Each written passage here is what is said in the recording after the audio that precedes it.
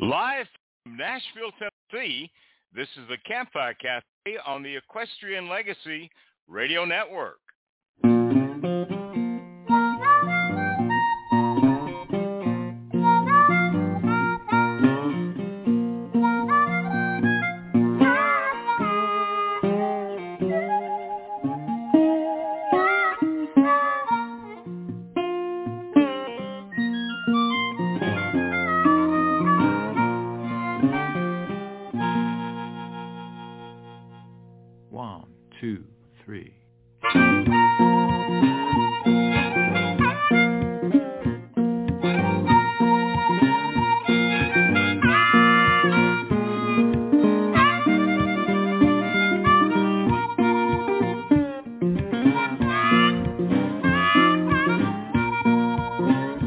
Every day along about evening, when the sunlight's beginning to fail, I ride through the slumbering shadows along the Navajo Trail.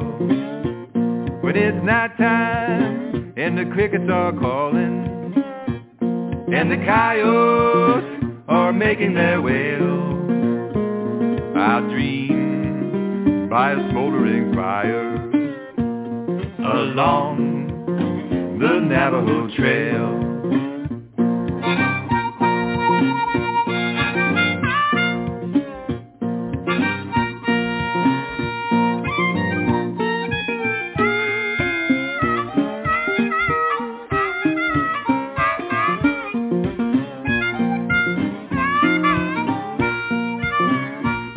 I love to lie and listen to the music of the wind strumming a sagebrush guitar, while over yonder the moon is climbing, and it always finds me wishing on a star.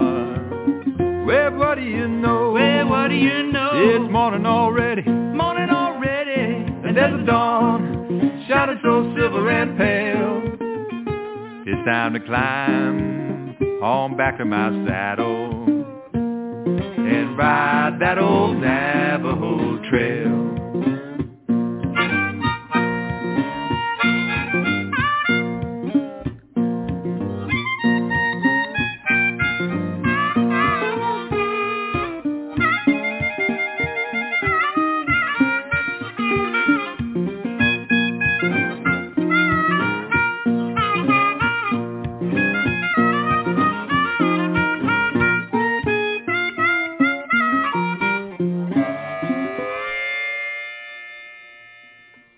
Well, good Thursday morning from Nashville, Tennessee. I'm your host, Gary Holt.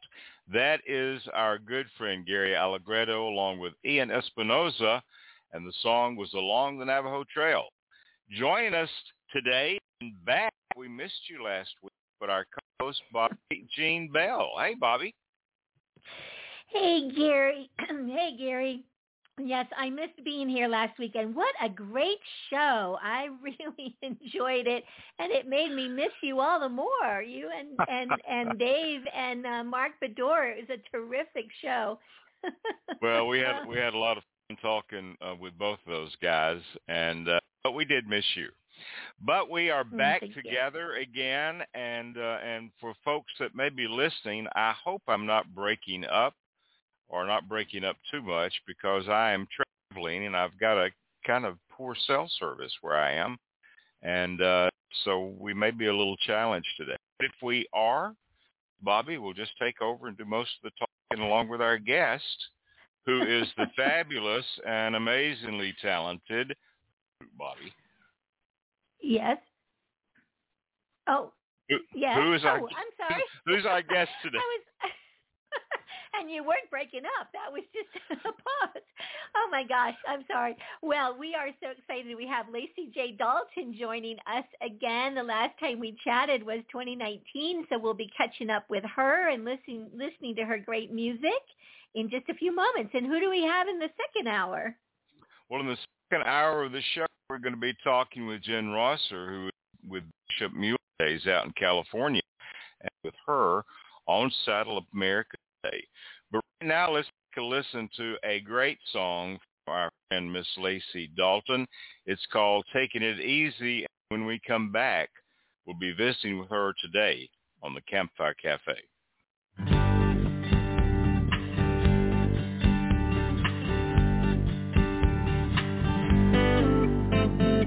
I want to go where the warm winds blow me.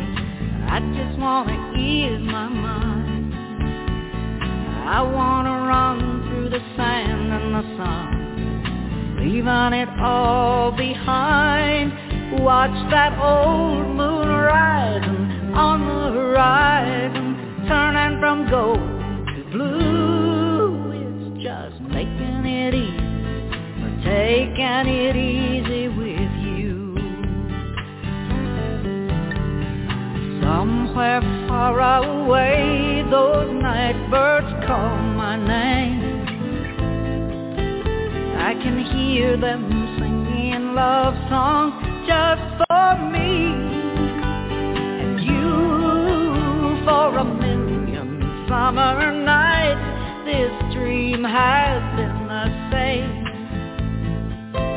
It's just you and me and the stars and the sand and the sea. I want to go where the warm winds blow me. I just want to ease my mind.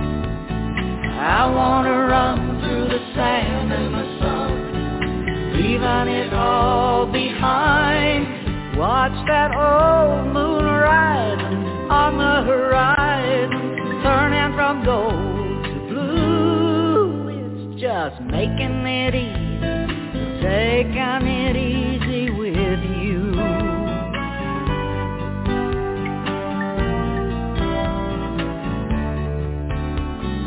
Every time I look into your emerald eyes, I just want to take you far away. 'Cause I know you deserve to live in paradise. Babe, you know I'll get you there someday. Here we go. I want to go where the warm winds blow me. I just want to ease my mind. I want to run through the sand and the sun, leaving it all behind. Watch that old moon rising on the horizon, turning from gold to blue.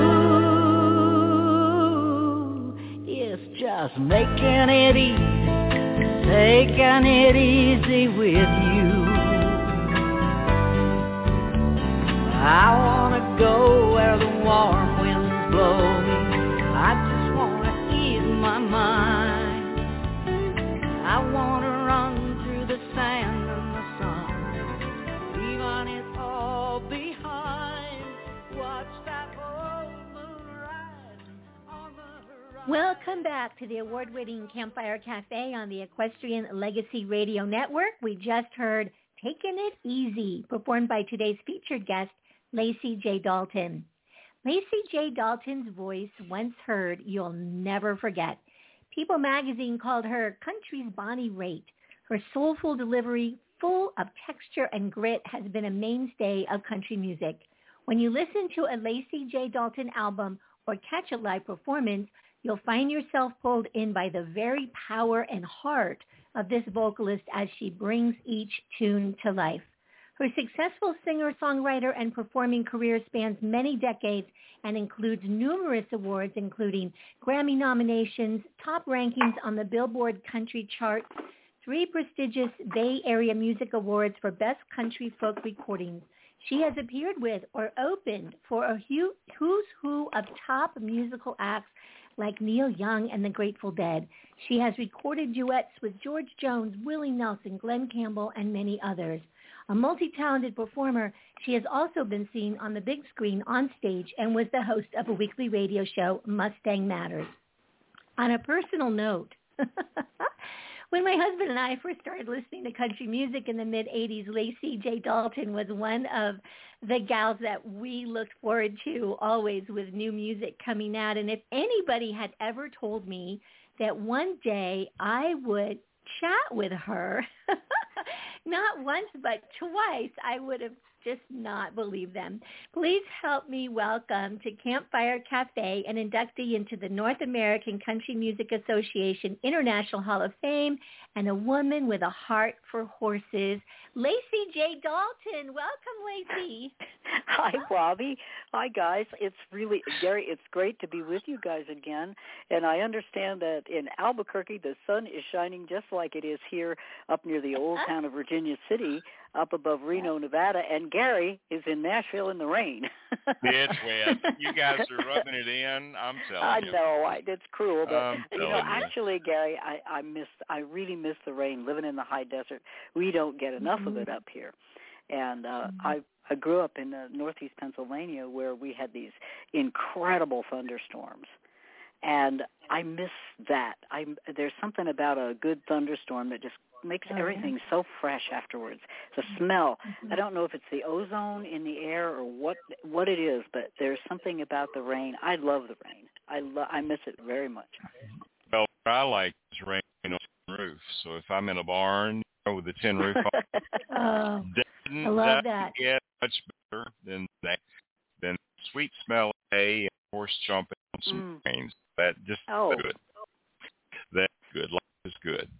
Well, yes, you talked about being from Pennsylvania, and one of the questions that I had for you, and I don't think I've ever asked this question, but how did you end up from Pennsylvania, Nashville, Tennessee?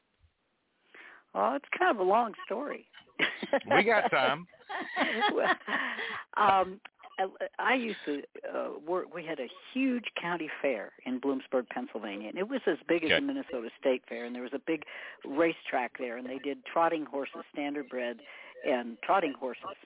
Right. And underneath the grandstand, there were all these concessions, and we used to sell the kids. As kids, we would go down there, and we'd be on this hard concrete floor from 8 o'clock in the morning till about probably 9 o'clock at night. By the time you got cleaned up. And your feet would literally burn in your sneakers.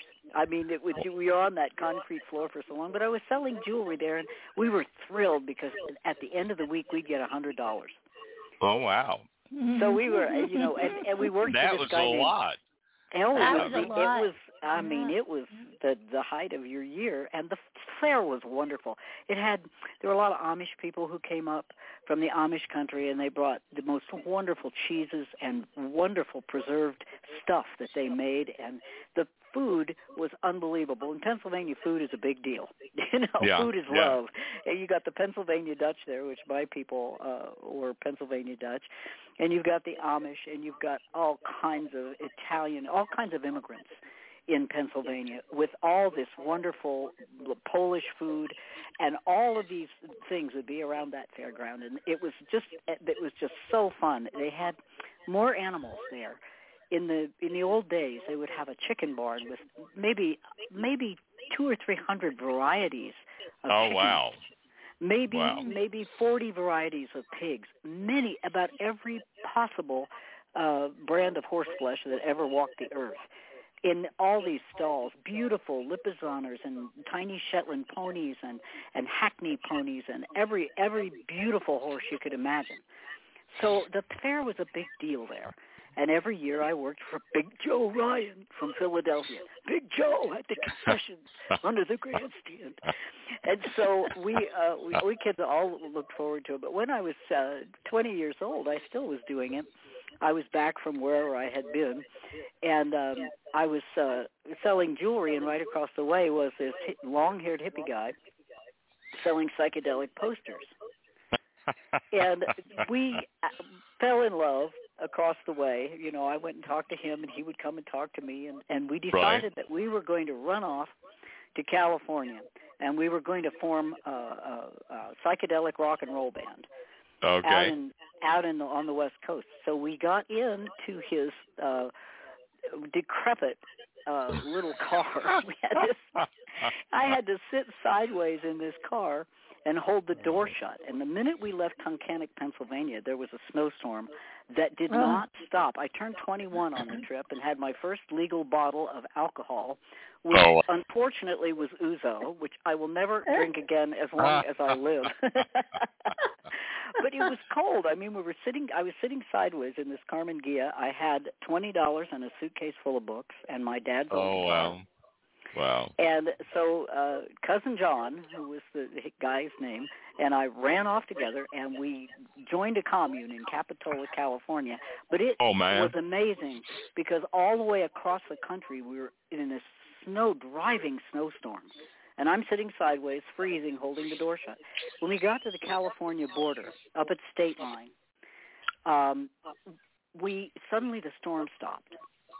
And the sun came out like a million promises. And there were icicles on all the pine trees up there. I always thought California would be ugly because the only thing I knew about California was Annette Funicello and Elvis movies. I thought it was like one long Orange Julius stand. I had no idea how beautiful Northern California was. No idea whatsoever. And when the sun came out there at State Line up at Lake Tahoe, the sun came out and it was glittering and the icicles were dripping and the sun was shining on these icicles and the sun was so huge and the lake was so beautiful and I thought, I am where I always knew I would have to go to California, and I dreaded it. I had no idea. I thought it was like one long Orange Julius stand or beach movie, and I had no. You know, I'm a hillbilly from Pennsylvania. What did I know? And I got there, and it was just like, this is the promised land. This is where you belong. This is why you've always felt like you had to come here. And you know, Spirit actually said, you know, really, I know best. You should really trust me more. And so we formed a psychedelic band, and it was the stupidest name, called The Office. And we were in that whole psychedelic hippie movement that went on with the Grateful Dead and Neil Young. Santa Cruz is where I ended up. It's a beautiful town on the coast of California. And I lived up in the mountains there in the beautiful redwood forest, in these incredible cabins that were magical. And that's a magical place. It's getting very, very overpopulated there now. But still, those Santa Cruz Mountains where I lived is still a very, very magical place. And while I was living in those mountains, and even though I was writing all this other music, I also would continually write country songs. Okay. And my longest friend, Mary McFadden, came out to visit me from Pennsylvania. She had just gotten a divorce from her husband, and she was in a recovery mode. And I was sitting in my little mountain cabin with these diamond pane windows looking out on a beautiful swimming pool that was filled with spring water that you could drink. Oh, wow. And there were these oleander trees all around it. And I was sitting in this thing, and I was writing a song. I put out a pot of coffee, and I started writing this song. And my friend Mary was asleep in the loft in the next room, and I went and I said, Mary, get up. I said, come down and have coffee with me. I'm working on a song, and you're in the perfect mood to help me write it. And we wrote a song called Crazy Blue Eyes. Oh, wow. And that was the beginning. That was in about 78. And we wrote that song, and I made a recording of it in a garage in a studio in Santa Cruz down in town that was owned by a friend named Noel Gott. And so I had this recording, and I made this little record with them. And I happened to send it to an old friend of mine who was a very famous criminal attorney in Los Angeles. His name was David Wood, and he had actually done he'd been the one to prosecute the Hillside Strangler. Oh. He had been involved in that whole case, and he was quite a famous and flamboyant man. He kind of reminded me of Colonel Parker. Oh, wow. So I sent him this record that had Crazy Blue Eyes on it, and he didn't recognize. I had gotten married in the meantime, and he didn't recognize my name because I had been, when he knew me, my maiden name was Jill Byram. I had married John Croston, my band's manager. Right. And so my name was Joe Crossan. He looked at me and he didn't recognize me from the picture on the CD, and just put the album then, big thing, put it in his bookcase. And one morning, 6 months later, he was shaving, and he put the record on his record player, and he immediately recognized my voice, and he got so excited. And he called me, and he said, I'm coming up there in my jet. I'm coming up there in 4 days. Be ready. I'm bringing you down to Los Angeles, and we are going to make a demo record.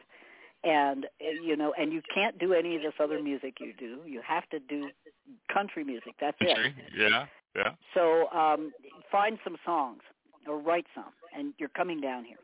So he came up to San Jose, and he got out of this private plane in this white suit. He really just looked like Colonel. He really looked like Colonel Parker. I had, you know, and I got in his plane with him and went down to L.A., and he lived he lived in the towers down at the harbor in a beautiful apartment.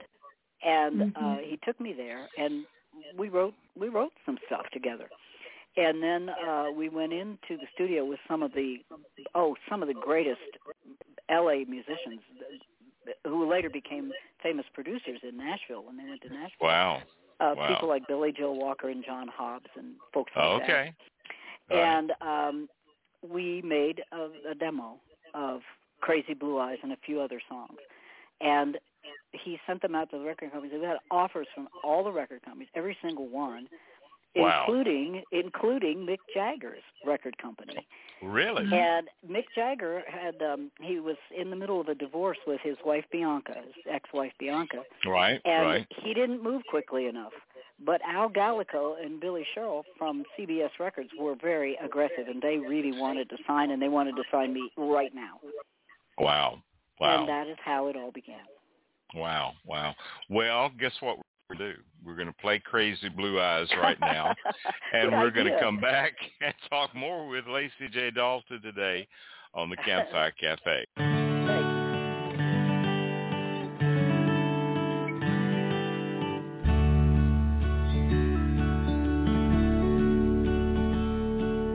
Mom, I always loved Loser.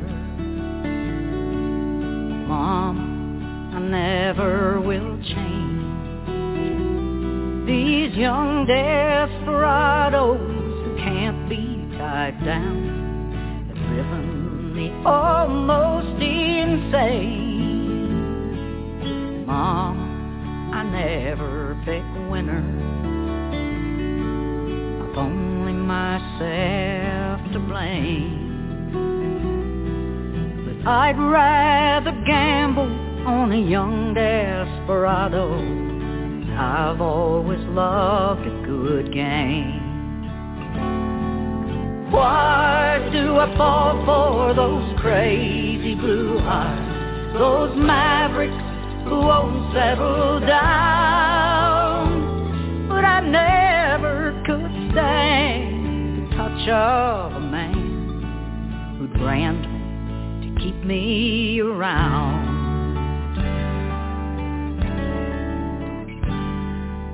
Mom, please don't feel sorry. You've known what I've done from the start. I've chosen men I could love with my body, but none I could touch with my heart. Why do I fall for those crazy blue eyes, those mavericks who won't settle down? But I never could stand the touch of a man who'd brand me to keep me around. Why do I fall for those crazy blue eyes, those mavericks who won't settle down? But I never could stand the touch of a man who'd brand me to keep me around. And I live till I die believing the lie, 'cause I love those crazy blue eyes. Crazy blue eyes. Well, we're talking with Lacy J. Dalton on the Campfire Cafe, and that was her great song, Crazy Blue Eyes. I guess the song that started everything. But Lacy J., I want to ask, how did you go from Jill to Lacy J. Dalton? Well, that was a difficult transition because I always thought if I go to Nashville, they're going to make me bleach my hair blonde and probably get big boobs, and I'm probably going to have to change my name. And I really don't want to change my name. I just don't want to do that. Can't I just be who I am? But no, there was a period of time where I was in Nashville in one of the hotels, and I refused to speak to Billy Sherrill because he was insisting that I change. He says, no, Lacy. He goes, Jill. He goes, Jill's okay. You got to find an outlaw name. You're an outlaw. You got to sound like an outlaw. Jill Crossman, and nobody knows how to pronounce it. They're going Crouton, what nobody knows. Nobody's going to get this. You have to change your name. He says, find a name that sounds like an outlaw and do it quick. Oh, wow. I was so serious. I wouldn't talk to him, and I was talking to my friend who was a mutual friend of my manager's. I was not speaking to my manager. I was not speaking to Billy, and everything was being relayed through my friend in San Jose, who was my mutual friend with my manager David Wood, and it was really stupid. But it finally occurred to me they probably knew more about selling records than this hillbilly from Pennsylvania, so I probably ought to be intelligent and choose a name. And so I thought, well, my first guitar partner was a guy named Michael Bellinger, and he had his wife had the coolest name. And her name, oh, my gosh, now I'm not even going to remember it. Oh, it was Lacy B. Walker. Wow. And I thought, well, if I ever have to change my name, I'll change it to Lacy B. Walker. So I go in and I say to Billy, I say, all right, you win. I've changed my name to Lacy B. Walker. Is that outlaw enough? And he said, no. He said, it isn't. And he said, and there are too many Walkers in the music business anyway. Find another last name. Right. So in my travels, somehow getting from Santa Cruz to L.A., back to Santa Cruz to having a record deal, I had run into a woman by the name of Karen Dalton, who is really a treasure. Yeah. A treasure. She was. She sounded like Billie Holiday. Yesterday, anyway, you made it. She sounded like she was an Indian woman, actually, from Enid, Oklahoma, half Indian, beautiful woman who had this incredible phrasing. And I got to live with her for a while in Los Angeles, and she had a tremendous influence. I don't sound anything like her. I wish I did in a lot of ways, but she, just by doing what she did as well as she did it, and Bob Dylan, she actually helped Bob Dylan learn how to play guitar, and he remembered her in his book. Oh, wow. She's really quite famous in a very underplayed way. I've had probably 50 writers call me and ask me to talk about her, but I took her name to honor her. Wow. And Dalton became, because it was the Dalton Gang, it was enough of an outlaw name, and that we all agreed that Lacy J. Dalton, and I would still be Jill. That's what the J is for, because I'd been Jill for 33 years or something. That was another thing, when I got my record deal, they were all so horrified that I was so ancient. Oh, Oh, my gosh, somebody 33 years old. Oh, my. In the New York Times had it. What is it when the great white hope of country music is a 33-year-old waitress? And it was like, oh, please, it's not like I'm Methuselah. I just wish they could see me now because I still perform. I'm still writing, and as a matter of fact, right now, I'm writing a project called For the Black Sheep. And that's kind of it's a spiritual but non-religious kind of a thing.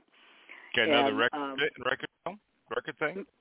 Mm-hmm. Yeah, it's I'm working on the project. And I have about 13 songs already, but I want to be very, very careful about the way that I present this.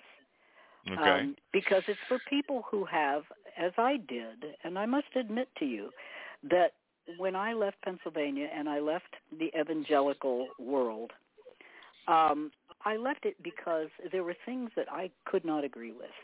There are things like being gay is bad. Right. I don't think that's true, and that is certainly not what Christ said. Christ said, love God with all your heart, mind, and spirit. Love your neighbor as yourself. And that is the whole of the law, and that is what I came to teach. If you're doing anything other than that and you're calling yourself a Christian, when we call ourselves Christians and we don't do that, well, that's just not right. So this is going to be this will be somewhat controversial for some people.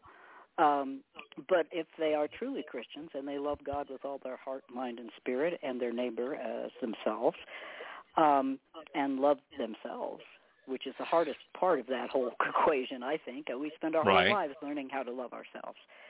And I think we all need to spend a little more time doing that, too. Well, I think so.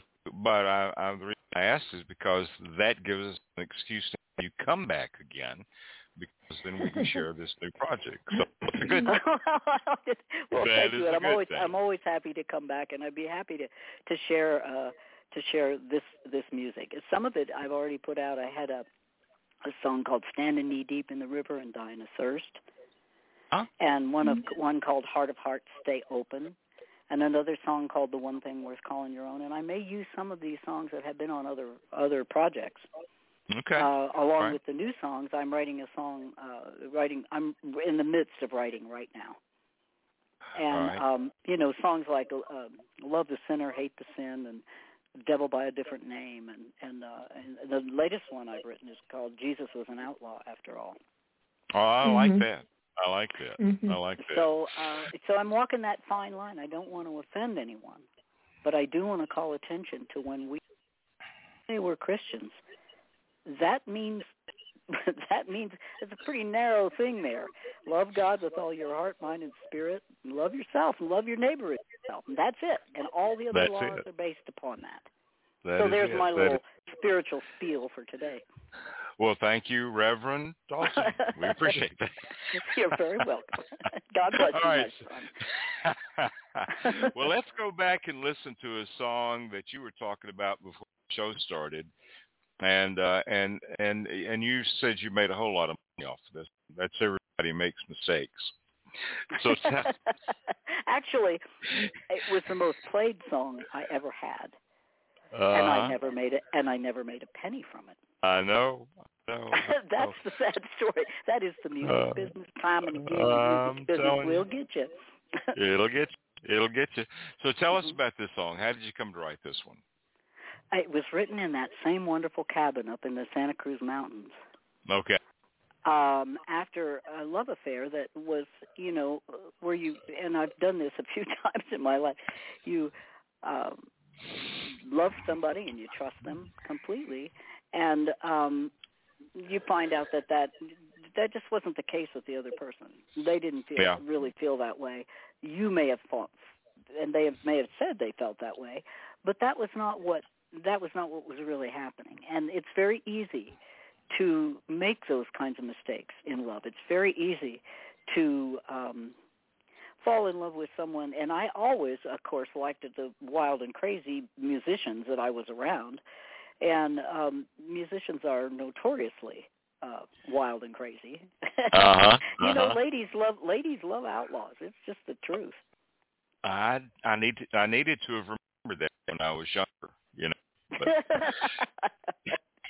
anyway, you mean you weren't that kind of guy? You weren't an outlaw kind of guy? I'm not going to say. But anyway, let's pleading the fifth, are you? I am. Okay, Gary. All right. Well, let's take a listen to "Everybody Makes Mistakes," and we'll come back and talk more with Lacy J. Dalton today on the Campfire Cafe.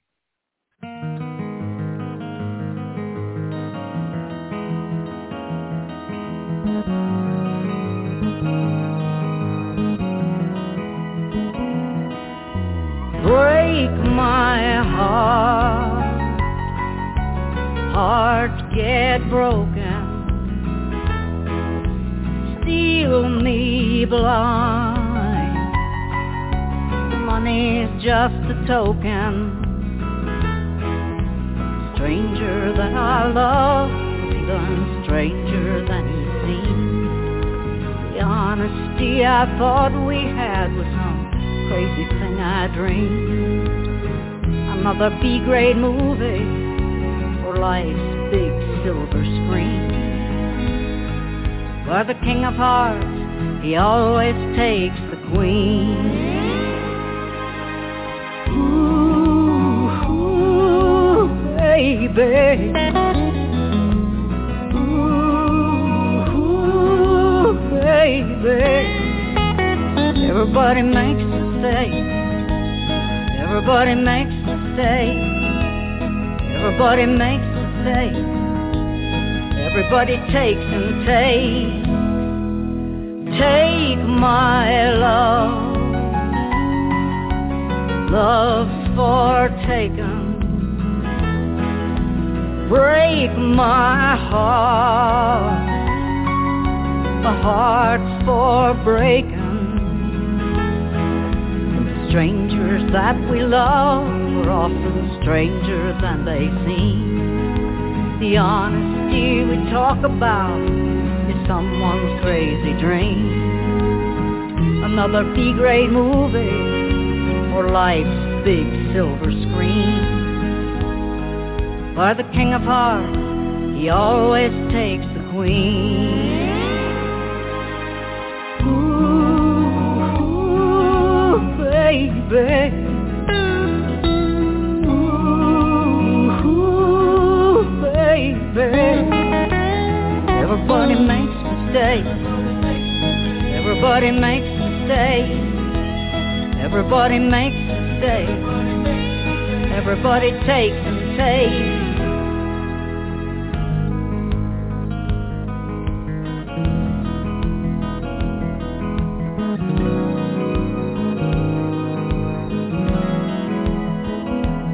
Everybody makes mistakes. Everybody makes mistakes. Everybody makes mistakes. Everybody makes mistakes. Everybody takes and takes. Everybody makes mistakes.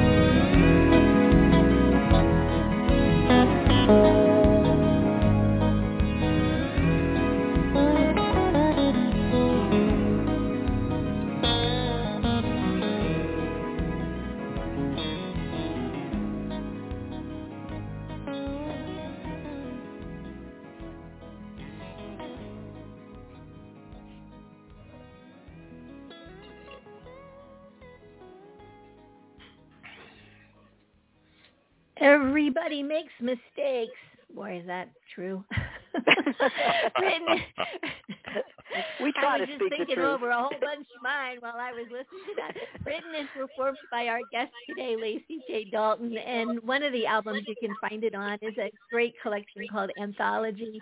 I have I have so many things to ask you about. I have to just pick one.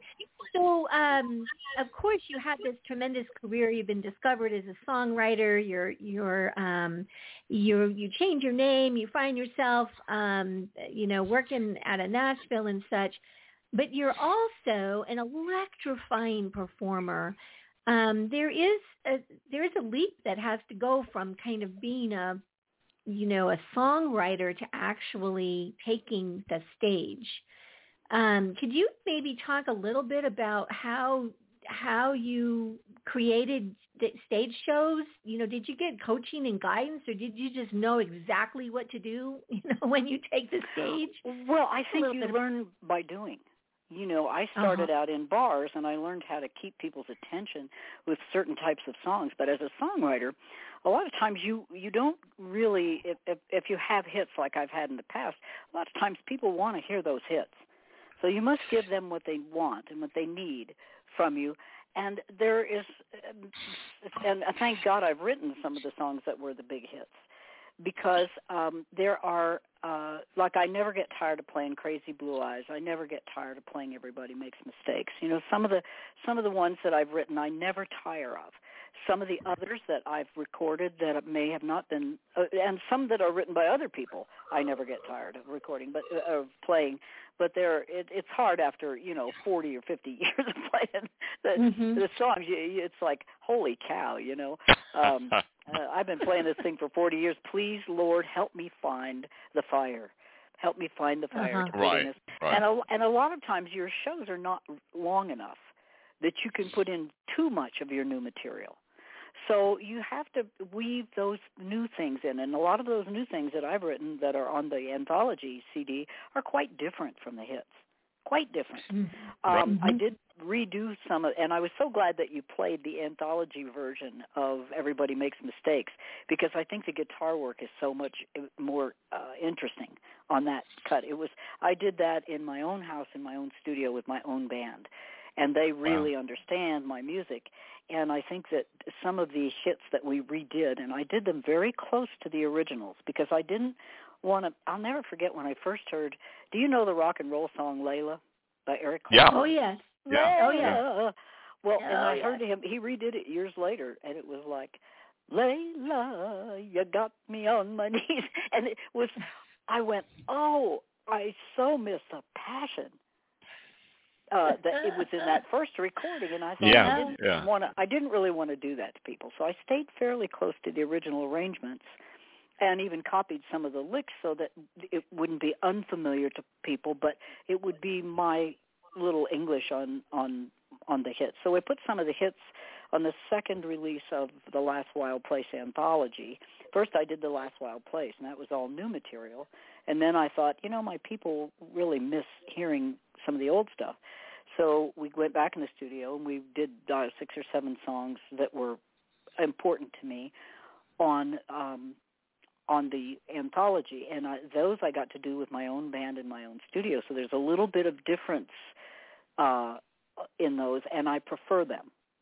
Generally prefer them. Black Coffee pretty much stayed the same. There are some of them in 16th. They pretty much stayed the same as they were. But Mistakes, we put a little different English on that one, and I so enjoy singing that song. I really do. I think I was born to sing in a minor key, for one thing. But it's been interesting coming down onto the stage from being a writer. You have to make sure. I try to tell a story. I try to take people on a trip when I perform. Yeah. I start, in the past, and I said, let's just go back into the past. We're going to jump in the time machine, and we're going to go back 25 years to blah blah, and I'll do a song, and then I will say, and I never would have written that song if I hadn't heard this great song "Growing Up" by Hank Williams Sr. I bring people along, and a lot of times I will have audiences that are half really hard country fans and half hippies. Okay. And I try to bridge that whole difference thing and make the music appealing to both groups if I can. Some things just never going to work for one group or the other, but you hope that if you've tied them in, you've and brought them along enough so that they're going to, even if that's not exactly their cup of tea, it's a cup of tea they think, well, I might enjoy that. If it had a little sugar in it, I might like it better. I don't know. It's, I think what I try to do is, and I learned this working in casinos, because when I worked in the big casinos, people generally didn't know who I was. I was just somebody there that came with their package. And I had to learn to play to a great, broad variety of people. So it was excellent training. And sometimes I worked 12 weeks a year out at Harrah's in Reno, and up in Tahoe and the Pepper Mill and the Nugget and places like that. And there's still some casinos where I work. And when you play to those audiences, still some of them have no idea who I am or what I ever did. So I have to bring them along in a very gentle way. I try to really, make sure that they're having a good time. And I do funny songs. Like I have a song that starts, "My favorite new lover is made out of rubber." Some people say it's a sin. You know, you can imagine where that goes. It actually ends up being my rubber ducky in the bathtub. But I also have a song called 36 Long, and you can figure where that one goes. But I do a lot of funny stuff because if you can make people laugh, then you really have given them a whole wonderful entertainment. But then you might do something very deep and very sad. So you want to offset that with something that maybe isn't so deep and sad, something that'll make them laugh and, you know, break the tension. And hopefully by the end of the show, you have a big enough ending that when people leave, they're going, wow, that was really neat. That was really a fun show. That's how I like to do my shows. And it is very different. Singer-songwriter stuff, when you're playing alone in a small place to a very intimate group, that is a whole different thing. That is a whole different way of performing. And I had about probably 15 years of folk singing before I ever became a country star. So I had a lot of years in little places playing, you know, exactly what I wanted, and I had to learn to go away from that a bit, because a lot of times in the casino, people aren't really listening. They're just there because you're there. They came with their package and they're having a steak. Yeah, I hate that. You need I hate that. You need to keep it lively, and you need to. And I learned very early that you got to do about 3 up-tempo songs in order to buy yourself the space to do something really insightful and deep.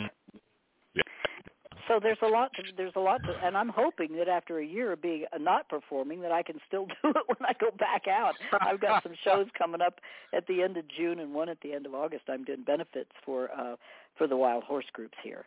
And so I'm going to stop you right there, because we're going to do Let 'Em Run. Oh, all right. And cool. when we come back, we want to talk about your foundation and what you're doing with the horses, okay? All right, Gary. All right. Thank you. All right. So this is Let 'Em Run. This is Lacy J. Dalton. We'll be right back on the Campfire Cafe.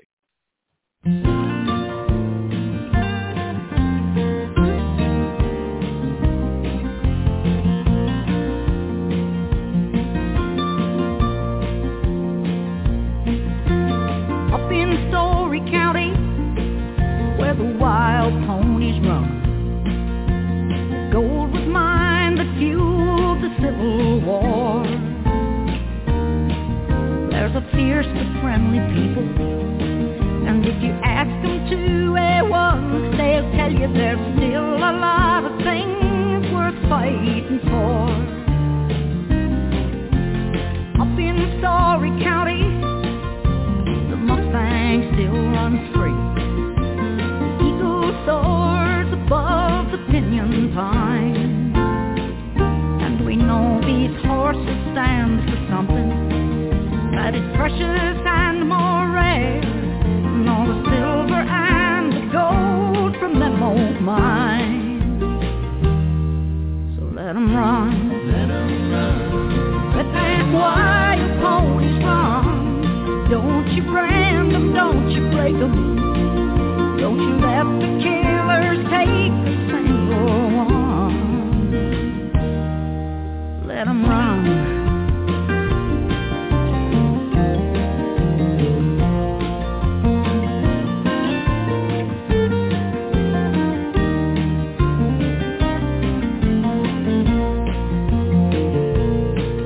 In a world where fences scar the earth from sun to rising sun, there's still a few proud places left where they let the wild things run. Let 'em run. Up in Story County, in the high Nevada hills, freedom rides the wayward western wind, and the Mustang is a symbol with its wild and fiery will of the way the West will never be again. So let 'em run, let 'em run, let them wild ponies run. Don't you brand them, don't you break them,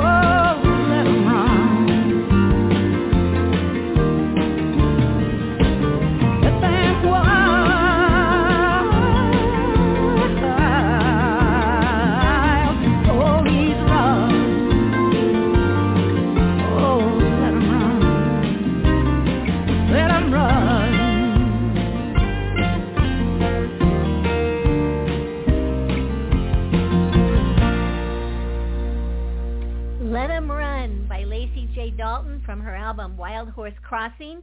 And we want to know, Lacy, talk to us about your foundation, the Let 'Em Run Foundation. Thank you. Thanks a lot, guys. The Let 'Em Run Foundation, we actually formed it in about 99, and we filed for our 501c3 very soon after that.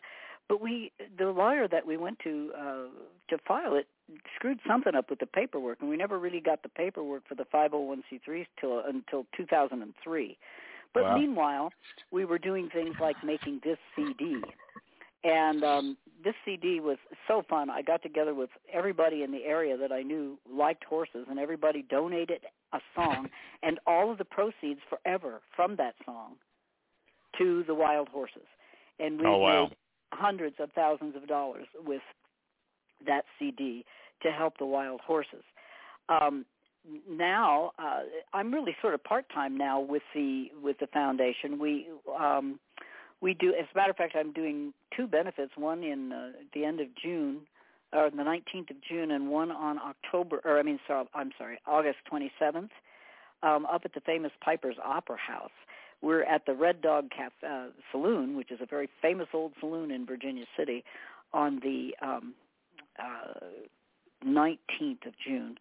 And then again in August, I'm doing a show with my friend David John of the Comstock Cowboys. He's a fabulous Western songwriter. He writes historical songs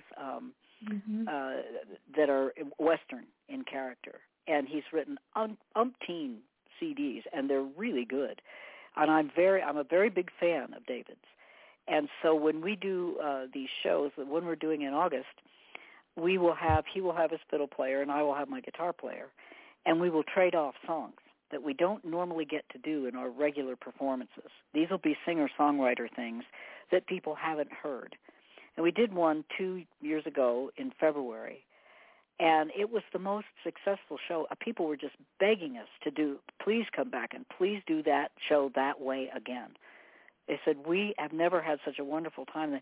We were supported by the 601 Vigilance Committee, which is a charitable organization out here based in a historical vigilance committee, which was actually made up of the fine gentlemen of towns in the West who, when they thought that the bad guys were getting away with murder, the local bankers and the wealthy people of the towns formed the 601 Vigilance Committee, and it went all the way back to the Civil War. And if somebody was really out of line and they weren't getting punished for it because they had ways of paying off the judges or the juries, the Vigilance Committee would go and take care of it. So this Vigilance Committee doesn't do that, but it does raise money for charitable organizations, and all the money from and we're doing this in the historic old Piper's Opera House up in Virginia City, which is a beautiful music box of a place. I used to be on the board for it. It's got a proscenium stage, which is a stage that slants down from the back to the front, and is just, I did 6 sold-out performances of Annie Get Your Gun on that stage without any amplification. That's how wonderful the room is. It's just a wonderful room. It's just a treasure chest and a beautiful music box in the old town of Virginia City, which is about 8 minutes from where I live. I live down in the Highlands, which is an area that has 1 and 10 and 40 acre ranches, little ranches and ranchettes. I have a little ranch here, and I've been here this will be my 23rd year. Wow. Up here in the high country. And that's what that song was about, that Let 'Em Run. There was an organization up here called the Virginia Range Wildlife Preservation Association, VRWPA, and they had a fabulous president named Olivia Fiamengo, who became my very good friend and mentor about wild horses. She'd been in horse rescue forever and ever, and was an incredible as a matter of fact, I spent about 2 hours on the phone with her right before I called you this morning. And it was, I hadn't talked to her in a long time, and we caught up in a lot of things. But this song I wrote for her and for the VRWPA to raise money for the wild horses, and it's been raising money for the wild horses ever since.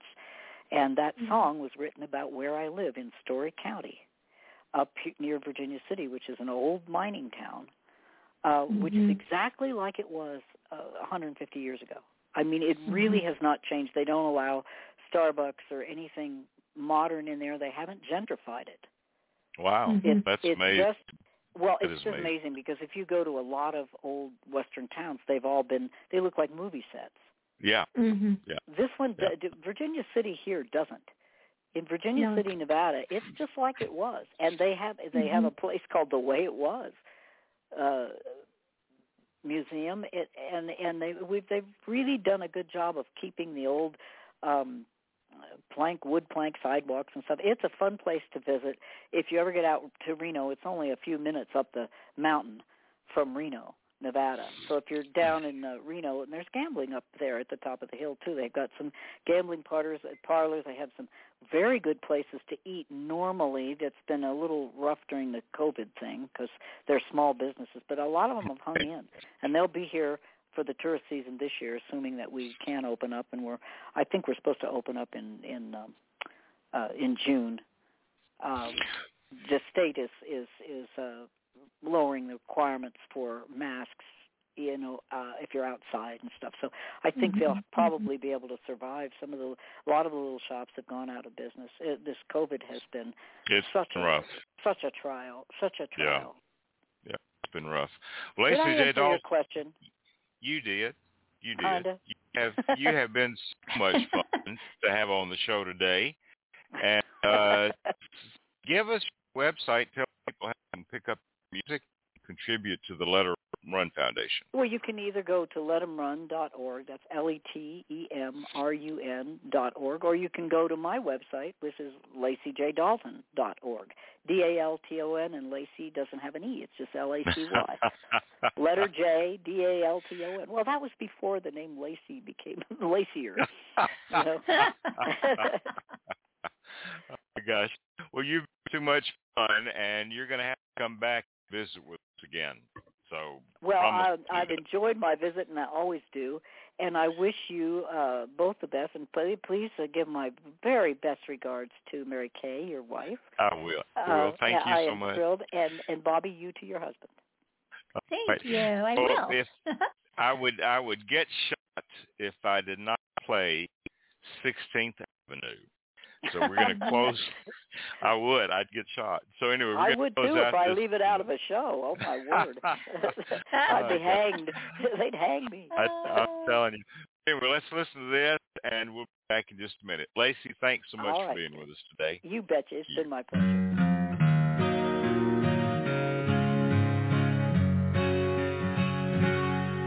From the corners of the country, from the cities and the farms, with the years and years of living tucked up underneath their arms, they walk away from everything just to see a dream come true. So God bless the boys who make the noise on 16th Avenue. With $1 million spirit and an old flat-top guitar, they drive to town with all they own in a $100 car. 'Cause one time someone told them about a friend of a friend they knew, who owns, a studio on 16th Avenue. Now some are born to money, they've never had to say survive, and others swing a 9-pound hammer just to stay alive. There's cowboys, drunks, and Christians, mostly white and black and blue. They've all dialed a phone, collect a home in 16th Avenue.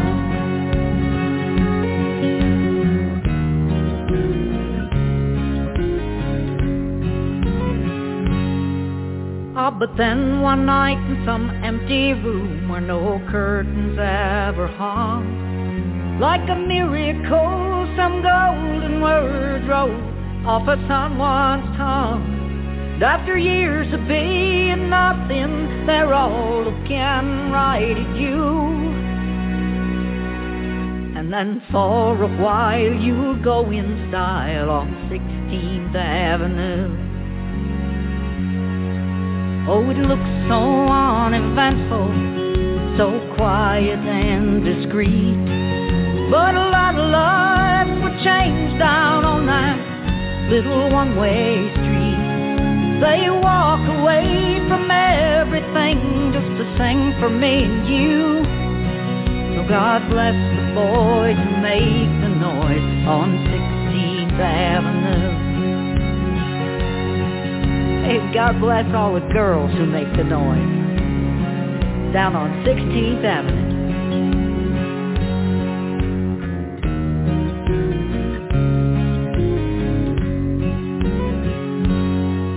From the corners of the country, from the cities and the farms, with the years and years of living tucked up underneath their arms.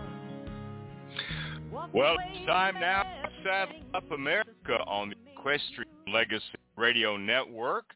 And when we come back, we'll be talking with our friend Roeser with Bishop Mule Days.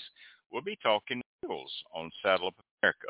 But right now, let's take a listen to a great song from my friend Mr. Dave Stanley. It's called Come Ride With Me. We'll be right back.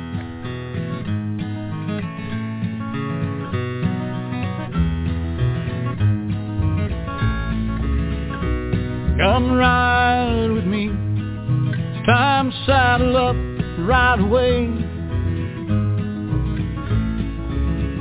There's so much to see. Don't worry, I know the trails, I know the way. I called a gentle horse, his eyes are big and round. He's ready to carry you the whole world around. Come ride with me, let's ride away. Come take a chance, I'll show you where the mountains touch the sky. It's a horseback dance, and we can ride forever if we try. A dream in the distance, there for you to chase. Out in the sunrise with the wind on your face. Come ride with me, let's ride away. And the smell of the leather, the sunlight on your skin, they've got us aching to begin. The rumble of hoofbeats much stronger than wine. The dust in your hair, the light in your eyes. Come ride with me, we'll run the hills and watch the eagles soar. It's where you want to be, so tell me just what you're waiting for.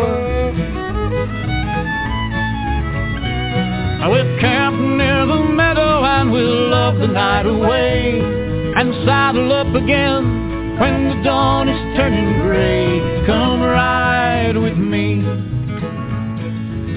let's ride away.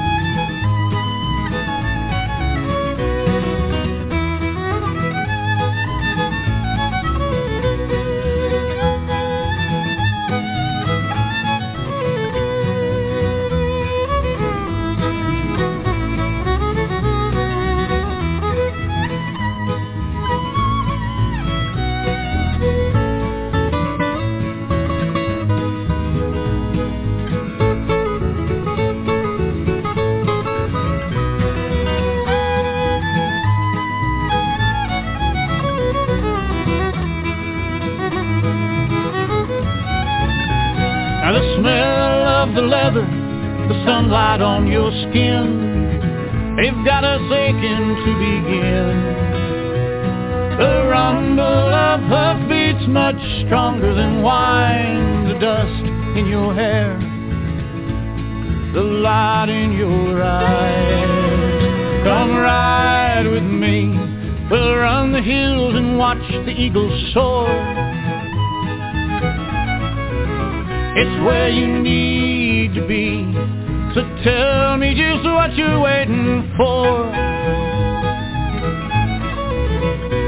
I will camp near the meadow and love the night away, and saddle up again when the dawn is turning gray. Come ride with me. Let's ride away. Come ride with me. Come ride with me today. Come ride with me. Come ride with me. Come ride with me. Oh, come ride with me. Yeah. Well, our friend Mr. Dave Saint, come ride with me back to Saddle Up America on the Equestrian Legacy Radio Network. I'm your host, Gary Holt. My co-host, Bobbi Bell, out of Albuquerque, and we are talking with a good friend, Miss Jen, about Bishop Mule Days. And you don't know Dave Stamey at all, do you, Jen? Not at all. I love that song. Oh, gosh. Well, Dave has played at Bishop Mule Days for several years, and Riders in the Sky, and who's performing this year? Well, gosh, you guys, I guess I have to be the one to break this. We don't live in Arizona or Texas or Tennessee. We're in California, and it's just a little different here. We are not able to really have indoor events yet. So we had to post. We had some great music lined up. I think we're going to have them back next year. So we have no concert this year. We're going to have some outdoor music kind of for atmosphere with a lot of local musicians kind of on our outdoor stage, but no concert, no opening night supper. That's where Dave is usually played. So we're just going to put all that on hold until next year. Well, the good thing is that Bishop Mule Days is back. So that was not the case last year, was it?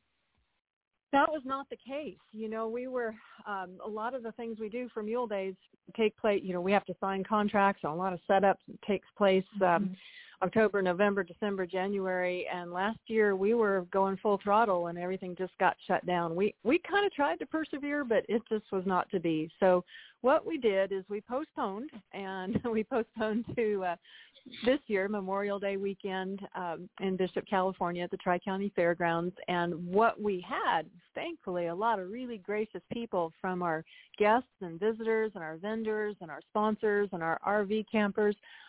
Almost 60% of our reserve, all of our attendees paid it forward, we call that.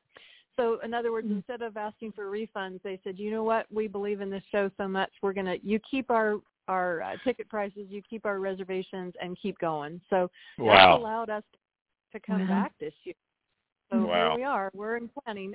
I got to tell you, we didn't think a year ago that we'd still be here. But we're still coming out of, in terms of with the COVID situation.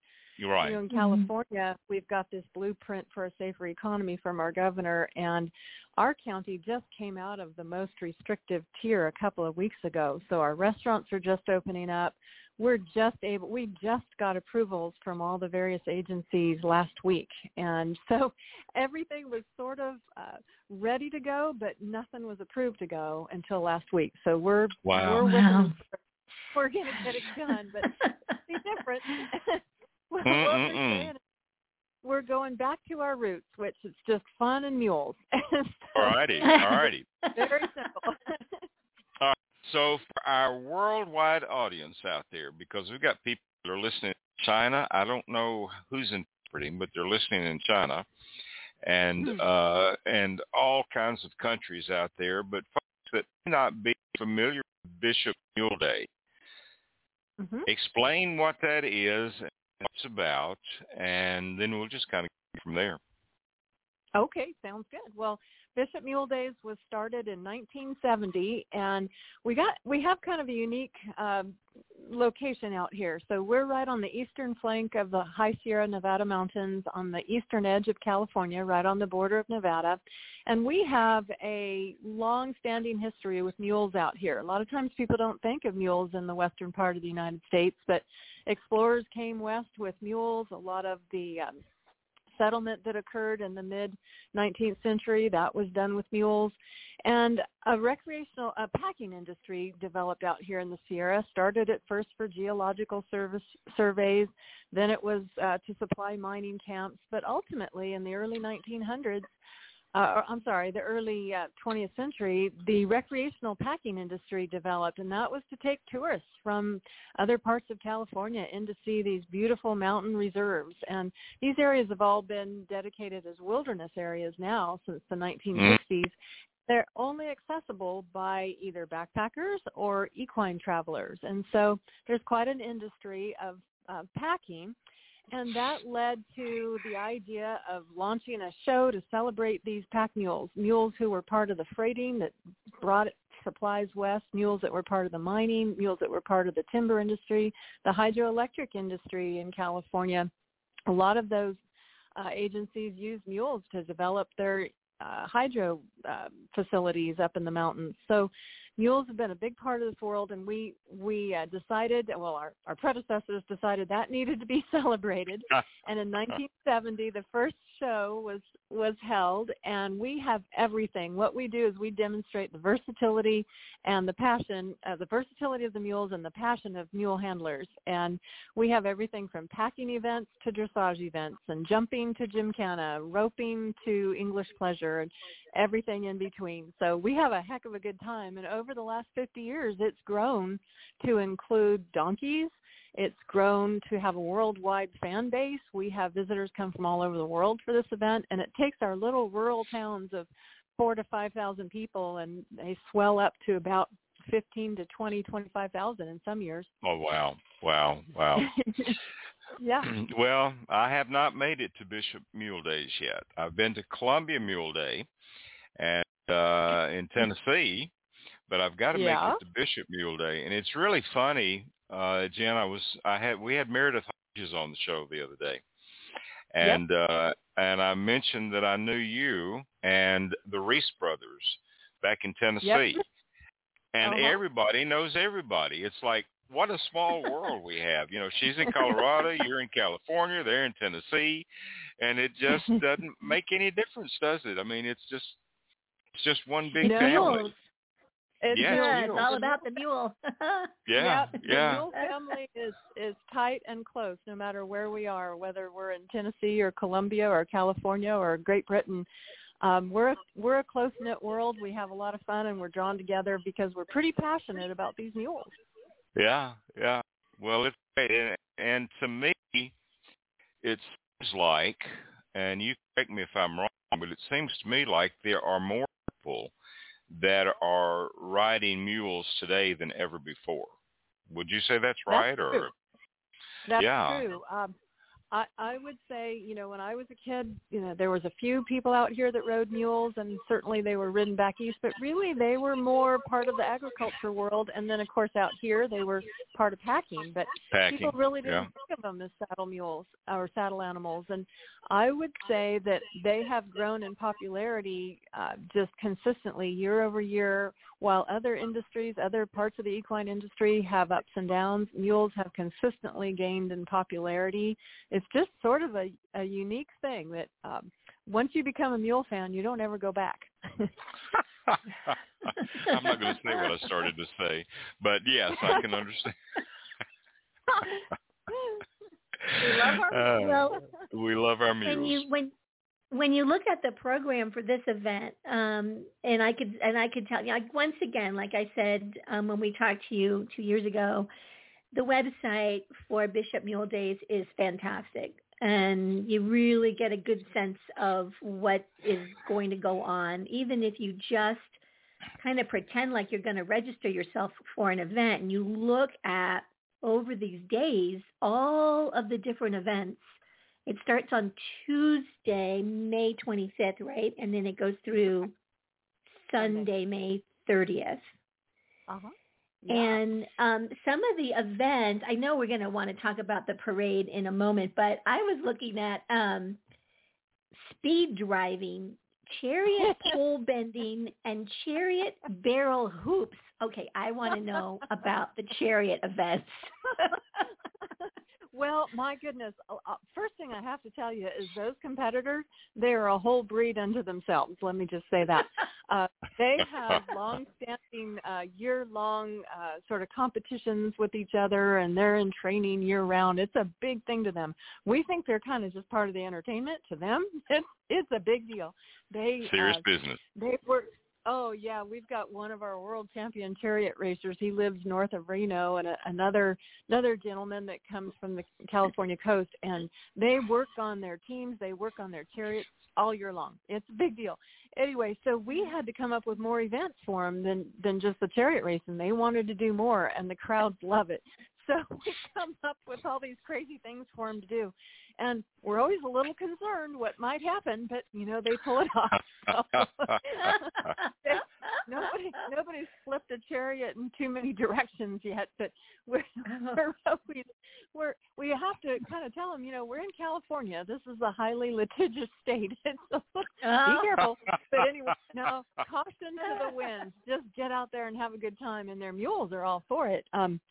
I've seen these guys race those mules, and then they'll go out and hook them to the Reno Rodeo stagecoach and take Queen in the parade. Or one of the guys, he goes to the Rancho Vistadores ride every year, which is a very elegant event, and give carriage rides with his teams of mules. So these are good mules, but something snaps, and they just put on a wild side. I don't know what it is.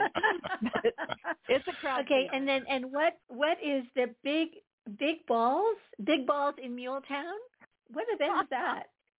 So they have huge, big beach balls, and they have to take them in the chariots, and the drivers and teamsters, the regular drivers do this too, like the teamsters, and they have to get it through a hoop, or they have to get it through a kind of a goalpost or something. So they have to pick these things up and drive and carry them. It's crazy. Oh, how fun. Who needs that kind of entertainment that you used to have? Who needs those concerts when you have things like this? Okay, and then just indulge me because I got two more to ask about. So there's musical tires and the mystery pack contest. Yep.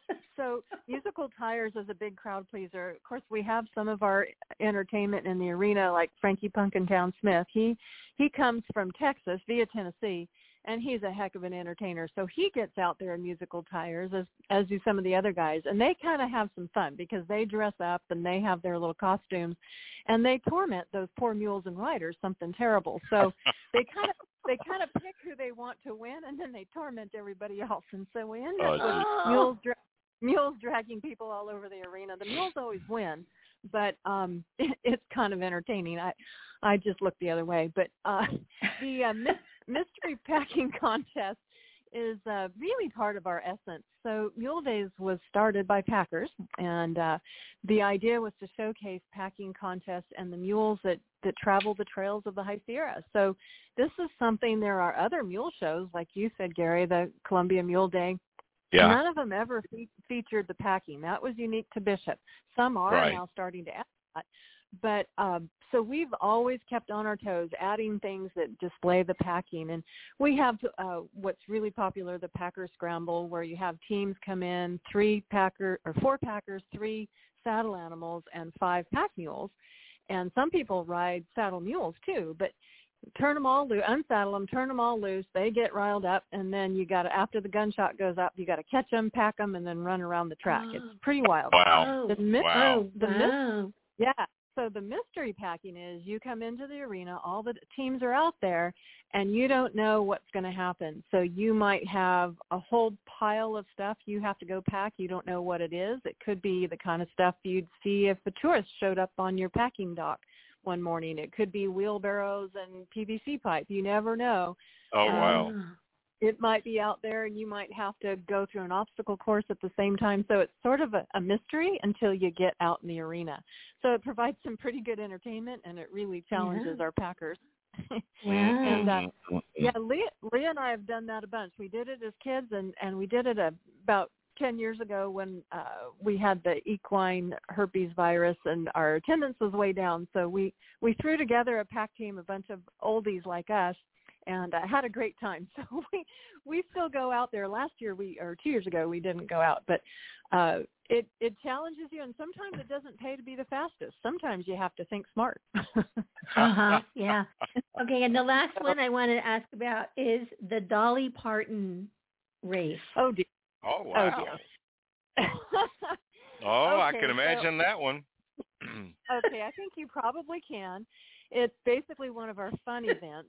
So I don't want to miss the fact that we have a lot of serious events, but the fun events. I know. I'm so sorry. I'm not talking about dressage and all of the fabulous, Yeah.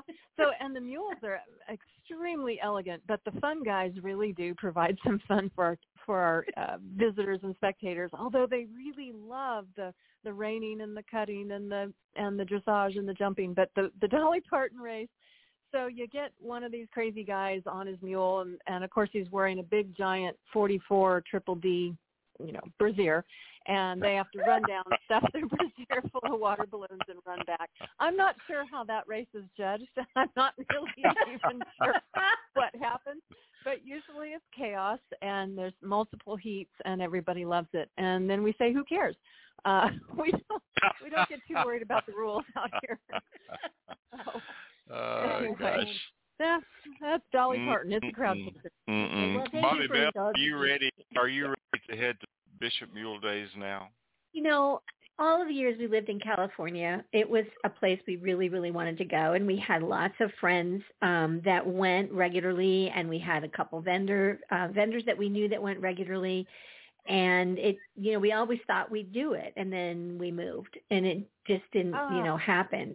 But I know last time you were on, Jen, we also talked about the Alabama Hills, and we talked about Lone Pine, and that's doesn't happen on this particular weekend. But you're in that part of the state that is, all of the state is historic. I mean, there's just things that happened everywhere. But a really, really important part of the state, and a really beautiful area. So I don't know, Gary, maybe, it'll be back on the list of things we'd really like to do. You need to put it on your list, your bucket list. But I want to come back in just a minute and talk more with Jen and Bobbi on South America today. But right now, let's listen to a song by Holt. It's called Dream of Horses, and we'll come back on Saddle of America in just a minute.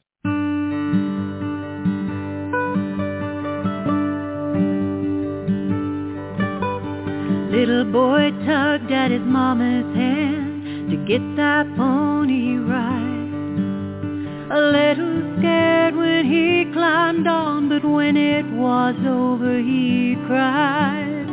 All the way home in the car he chanted that pony's name. Now every Christmas and birthday his wish list is the same.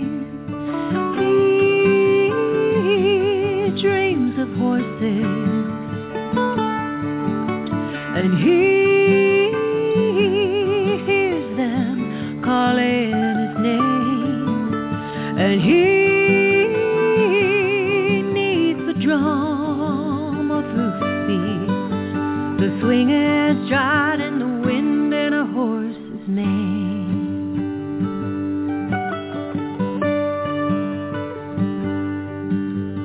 This gal knows about falling down and climbing right back on. Shovel stalls, hauled hay in the snow, fed horses before dawn.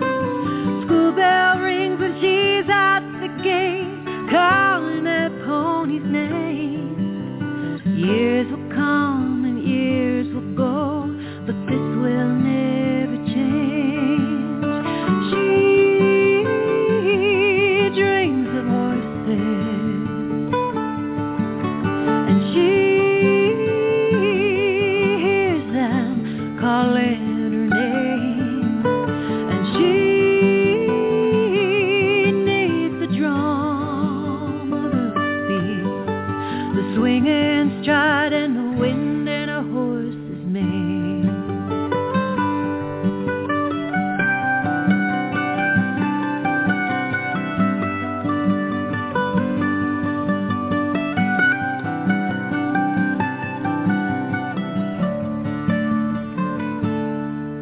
Now some of us became doctors or followed other dreams. Teachers, lawyers, nurses, or pilots, or U.S. Marines. Wherever we went in this world, whatever else we became, for those of us born to be horsemen, the dream is still the same. We dream of horses, and we hear them calling our names, and we need the drum of the beat, the swinging stride and the wind and a horse's mane, the swinging stride and the wind and a horse's mane.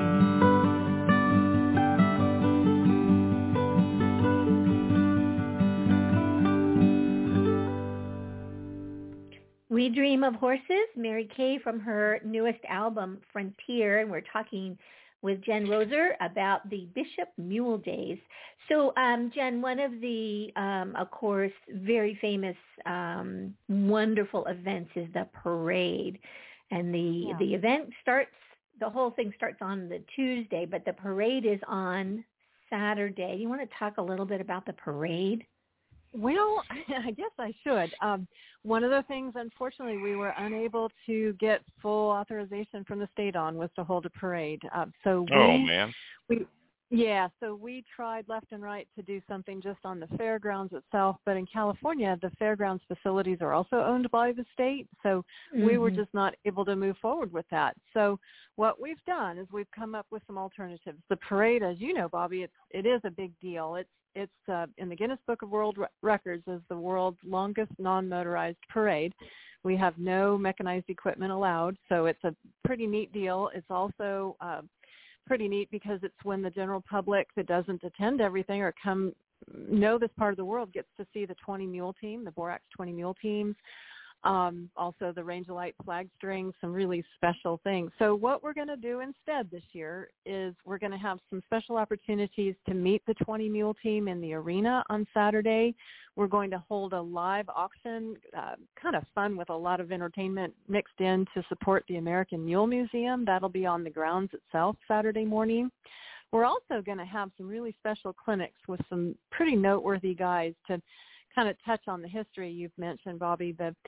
My husband Lee Roeser is going to demonstrate how you put a string of mules together to travel in the high country, and there's a little more psychology to that than most people might imagine. There's technique, but there's a lot about reading and understanding mules that'll really draw people in, I think. He's probably covered more miles on the trail in the backcountry than anybody living today. Wow.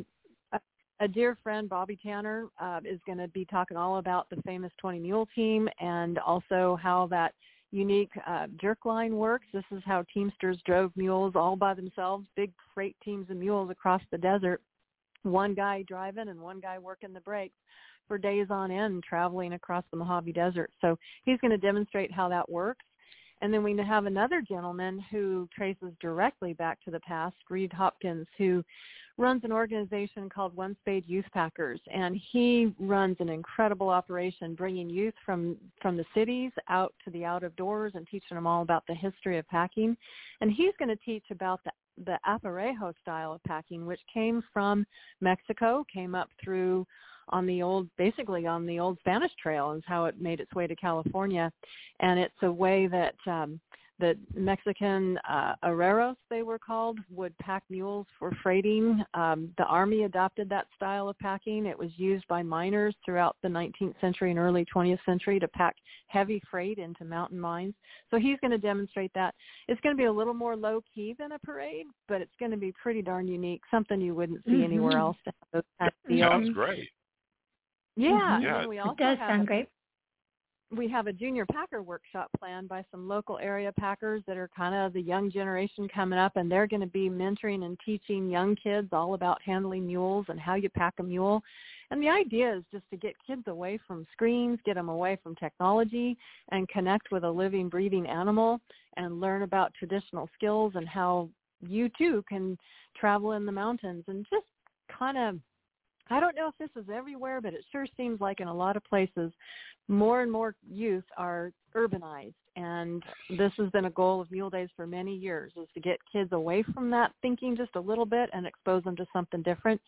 And our I Want to Be a Packer program has been really successful, but we can't have that this year because it's a little too close contact. So we're going to have this junior pack workshop spread all over the track where kids get to pack real live mules and learn from older packers that are in college or kind of the next generation of packers coming up. So it's kind of a neat mentorship program too. So we're pretty excited about it. Mm-hmm. That is fantastic. How long have you guys been packing? You and your husband? So both Lee and I are second. Well, he's third generation. I'm second generation. So our whole lives.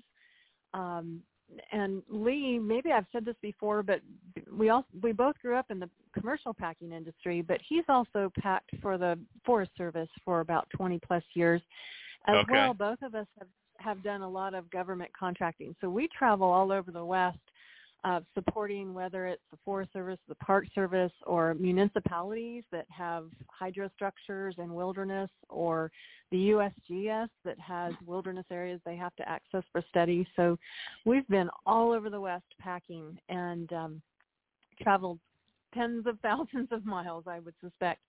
So a lot of time, a lot of years. Wow. I've got I've 3 stepdaughters that are working this year with the Forest Service, and I need to get them working with some mules or something so they can come help me with my horses. That would be absolutely. Oh gosh. Tell them to look up the Packstock Center of Excellence in the Southwest Pacific region. Lee and one of his cohorts in the Forest Service built that, and it's a region-wide packing program. Yeah, it's meant to mentor employees or individuals coming into government service that want to learn about these traditional skills and keep them alive, quite frankly. Well, we talk a lot with the Backcountry Horsemen of America have been a guest on our show for 8 years now, and so we talk a lot about packing and programs to get the youth involved, but it sounds like you're really doing a good job of doing it with Mule Day, and I guess more than just Mule Day, aren't you? Yeah, absolutely. In fact, we work with Backcountry Horsemen of California a lot with not only us as commercial packers, but with the Packstock Center of Excellence.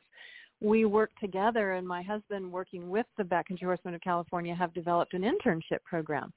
So it's really been a neat way for Backcountry Horsemen to kind of partner with a number of different groups, including the Forest Service, to get people into this kind of thinking about mules, thinking about a career in the outdoors, right? And using these traditional skills. And I'll tell you, kids are receptive. They got this year for their internship program applications from as far east as Oklahoma, as far north as Montana and Washington, and all over the West. So that's pretty great. Excited about that.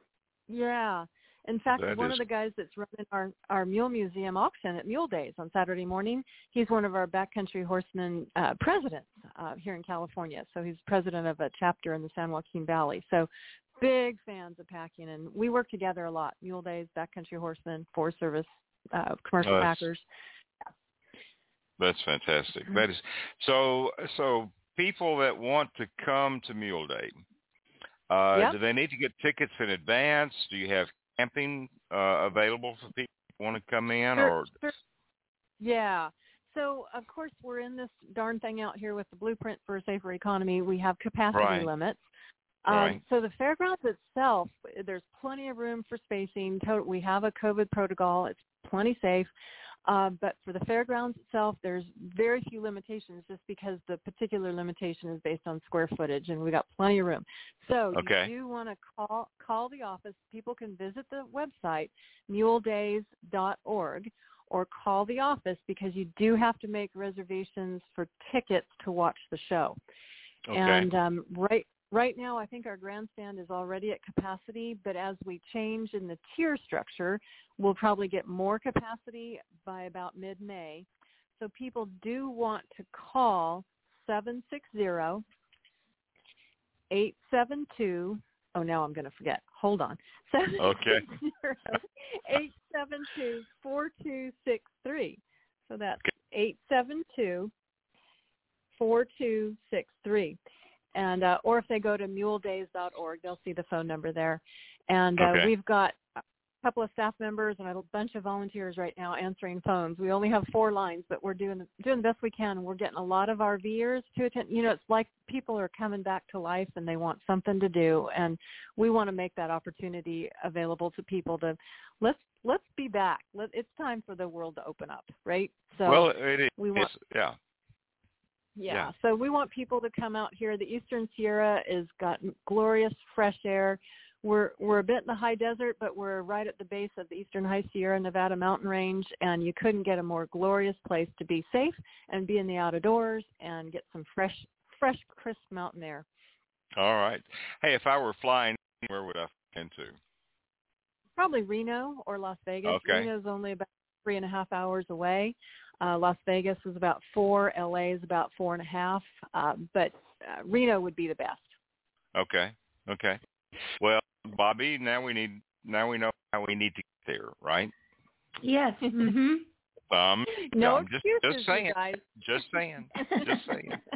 Oh gosh. Okay. Next year. All right. That's right. So give us the date again for this year. Okay, so this year we're May 25th through the 30th, and that'll start on Tuesday, and it goes through Memorial Day weekend. And I should say we take quite a bit of time out over the week, and especially on Sunday, to recognize our veterans, certainly those active, certainly those who are retired, but most definitely those who have passed. And we pay special attention to Memorial Day. So we're May 25th through the 30th, just before Memorial Day.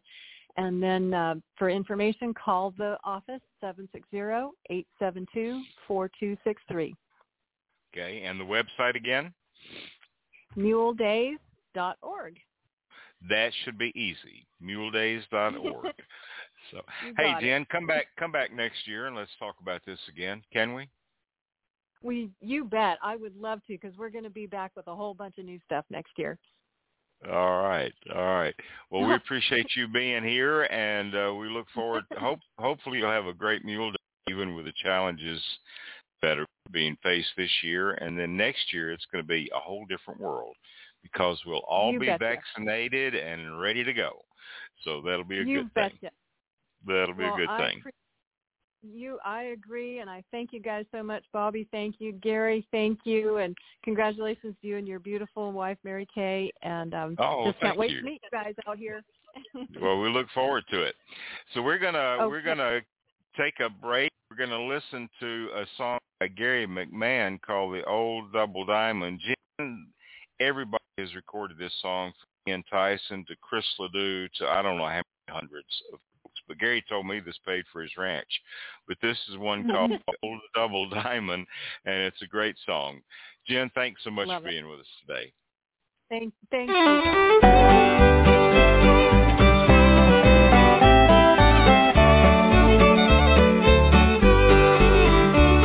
He always rode good horses from my memory as a kid. I wanted all of mine to work the way he'd always did. But my youthful lack of patience so often got me through. That same old lack of patience in my horse is plain to show. So I sat down at the drawing board he had built throughout the years. His words, though not abrasive, only reinforced my fears. Trust ain't freely given, it's elusive, slowly earned. A man's the mirror image of the things his horses learn. Not fear nor fight nor dread. Good men ride good horses. That's all that needs to be said. With trust, respect soon follows like a wobbly-legged foal. They're both gold.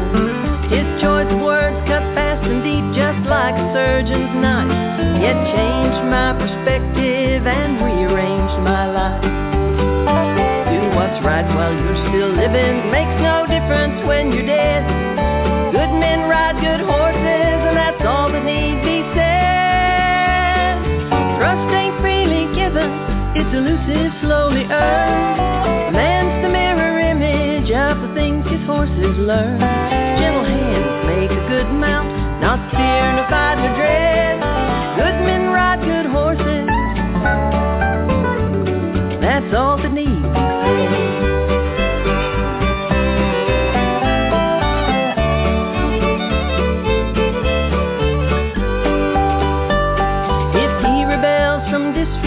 He's trying hard to say, let me spur you in the shoulder and see how long that you will stay. But given half a chance, he'll rise up to the task and die 1,000 mournful deaths just doing what you ask. So ask yourself this question of this noble gallant steed: would you do the very same for him if asked a fearful deed? Trust ain't freely given, it's elusive, slowly earned. A man's the mirror image of the things his horses learn. Gentle hands make a good mount, not fear, no fight, no dread. Good men ride good horses, that's all that needs be said. At his service just this morning, a tear fell as they read. He always rode good horses, that's all that need be said.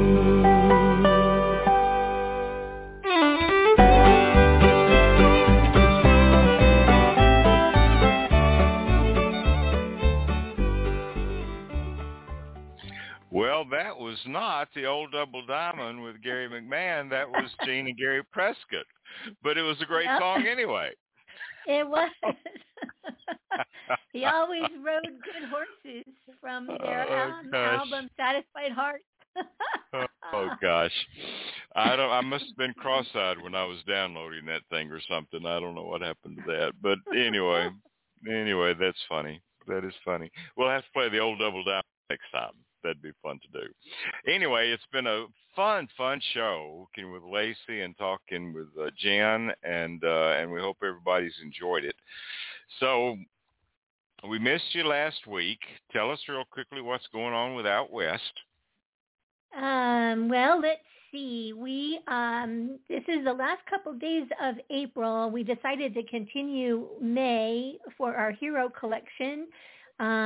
We are supporting the Freedom Service Dogs of America organization, a really, really wonderful group. And so if you shop the Hero Collection, men, women, and home specific products, then a percentage of that purchase goes to that organization. And, you know, we're just always adding new items up on the website, new vendors. And then, you know, radio takes a good part of my time. It does. And I want to remind folks that we're just about a month and a half away from Rendezvous East at the Circle E Guest Ranch.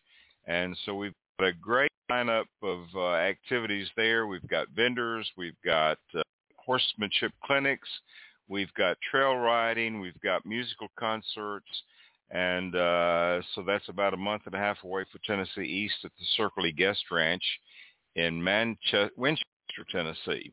And so we'd invite you to check out our website at equestrianlegacy.net for Rendezvous 2021. And then in September, we'll be at Bryce Canyon in Utah for Rendezvous West. So be sure to check out equestrianlegacy.net and find out all the information to make reservations.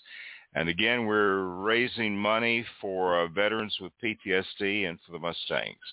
So it all goes to a good cause. Who do we have on next week? I have totally forgotten.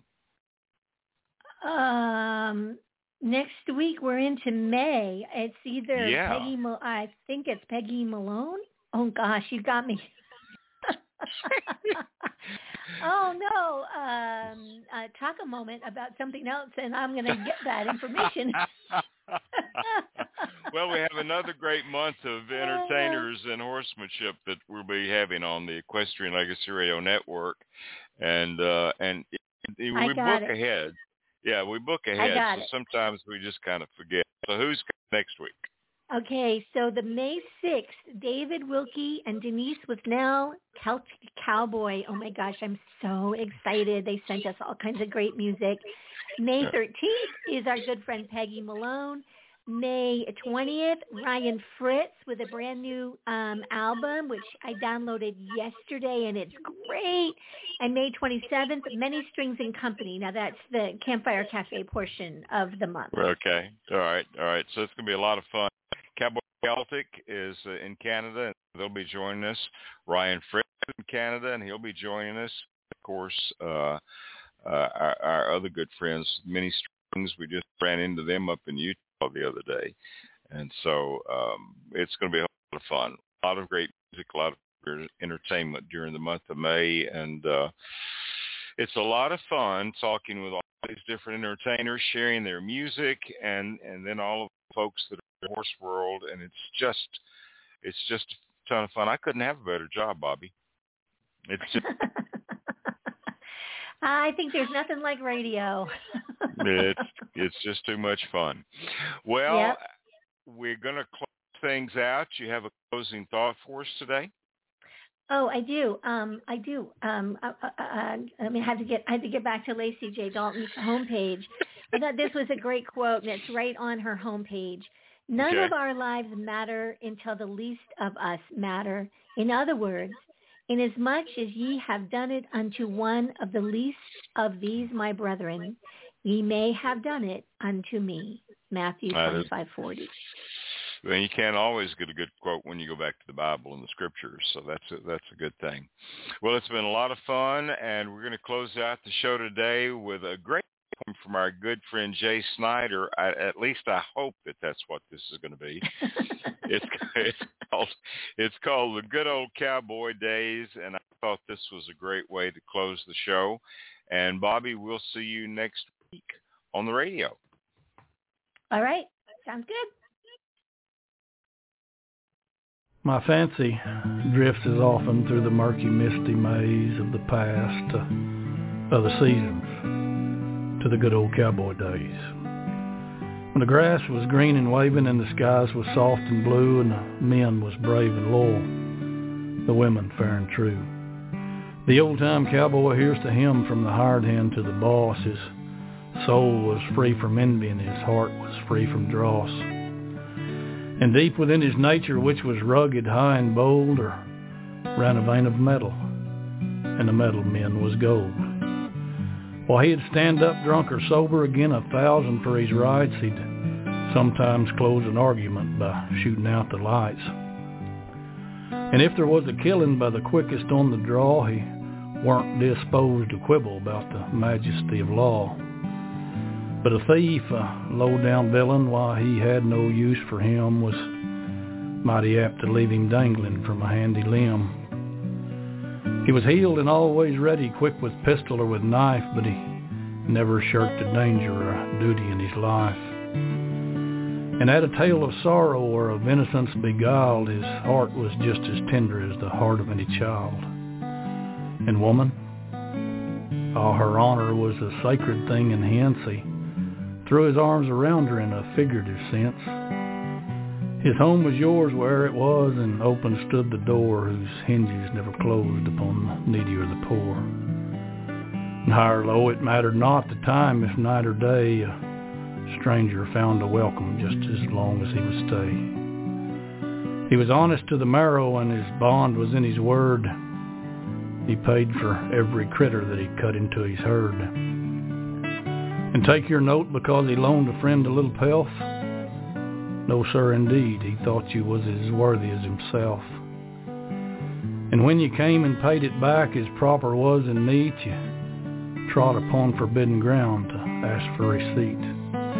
In former case, you paid the debt, there weren't no interest due, and in the latter chances are he'd put a hole through you. Oh, the old-time cowboy had his faults, just true as has been said. He'd look upon the liquor when the liquor men was red. His language weren't always spoke according to the rule, nor was it such as you'd expect to hear in Sunday school. But when he went to meeting men, he'd never yawn nor doze, nor sat there taking notice of the congregation's close. He listened to the preacher with respect and all of that. He never failed to Annie when he passed around the hat. I called to mind the tournament, and then the ball at night of how old Porter drawed the bow and sawed with all his might. And how they danced, the boys and girls, and how that one was there with rosy cheeks and hazel eyes and golden curly hair. Oh, but now I'm touching on a mighty tender spot. That boyhood love at this late date had better be forgot. But still my memory takes me back again and fondly strays amidst those dear remembered scenes, the good old cowboy days. The old-time cowboy was a man all over, do you hear me, men? Somehow kind of figure we'll not see his like again. The few that's left are older now, their hair is mostly white, their forms are not so active and their eyes are not so bright. As when the grass was waving green, the skies was soft and blue, and the men was brave and loyal, the women fair and true. And the land was filled with plenty, and the range was free to graze, and we all rode as brothers in the good old cowboy days.